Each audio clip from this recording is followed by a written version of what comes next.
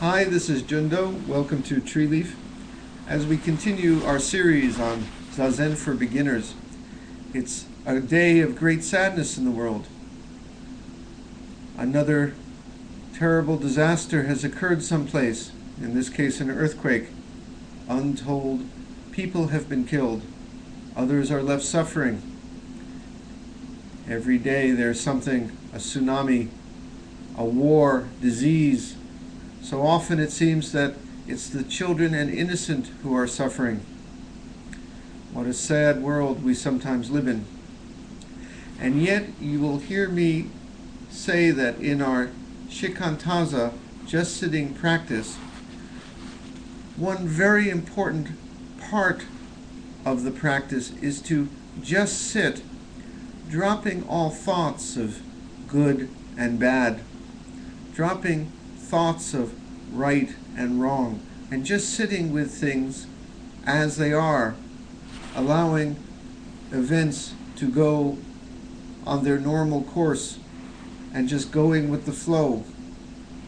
We drop all thoughts of how things should be, how we want them to be, and just embrace and accept how life is, how this world is.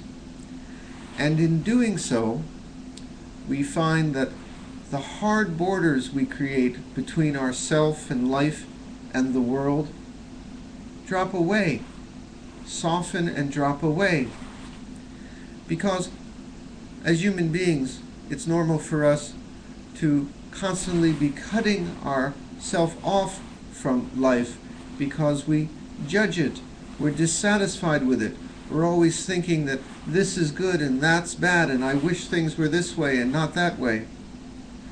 But when we drop the judgments, drop the divisions, drop the resistance, the barrier that separates us from life and the world is no more. What results is great contentment, great peace, wholeness, at oneness. But when you hear me say that, and you may think that what results is our passivity. We're suddenly numb, uncaring, cold, because I'm telling you just to accept things as they are. Drop thoughts of good and bad and right and wrong. Doesn't that make us callous? Doesn't it make us passive? We just sit there on our lotus leaf, watching the suffering, accepting it. Well, the funny thing is that no, not at all. One very, very vital point of Buddhism that you must understand is that we can simultaneously hold and act from seemingly contradictory perspectives at once without the least resistance, as if we were seeing one way out of our right eye and another way out of our left. So, as human beings, we must have judgments of right and wrong and how we wish things to be. We must try to make our lives better, ourselves better, our world better. Otherwise, we'd not even bother to get out of bed in the morning. We would have never crawled out of the cave as cavemen if we were just merely content with how things are. So, what we can learn is that, on the one hand, we can drop all judgments, can drop all resistance, can drop any desire for things to be other than as they are. While on the other hand, we can have desires to make change. We should hold them lightly. We'll talk about that another time. But we can make judgments of right and wrong and good and bad, both at once. Now, it's a little difficult to explain, so let me give you a couple of examples. One was a friend of mine who had terminal disease. She died.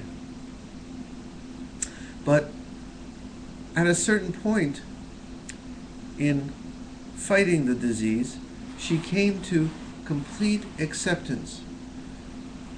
She was with the natural flow of her life's ending, she found great peace, no resistance at all. She was truly content. Yet at the same time, she fought the good fight, took her medicine, sought out the best doctors, both at once. We too can learn that even as we move and act, we're still inside. There's stillness inside. Even as we do not accept and must work to make this world better, make our lives better, we can embrace, be at one with, things just as they are. Both perspectives at once.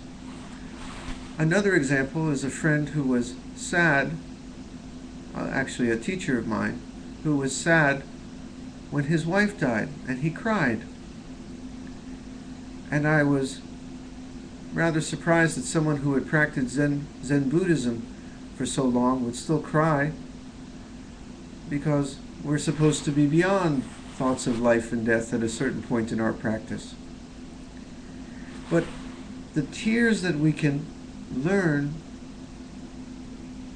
that the tears of life also allow us to be at peace with how things are at the same time. We can feel grief and peace at once. As a matter of fact, it's a peace so great that it's a peace that even allows us to be at peace, at one piece, makes us grieve sometimes. We can be at peace with that.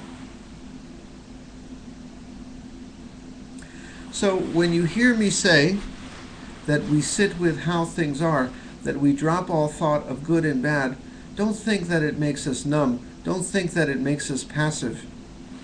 In fact, what happens is great compassion results. We learn to love this world, even as we are at peace with it.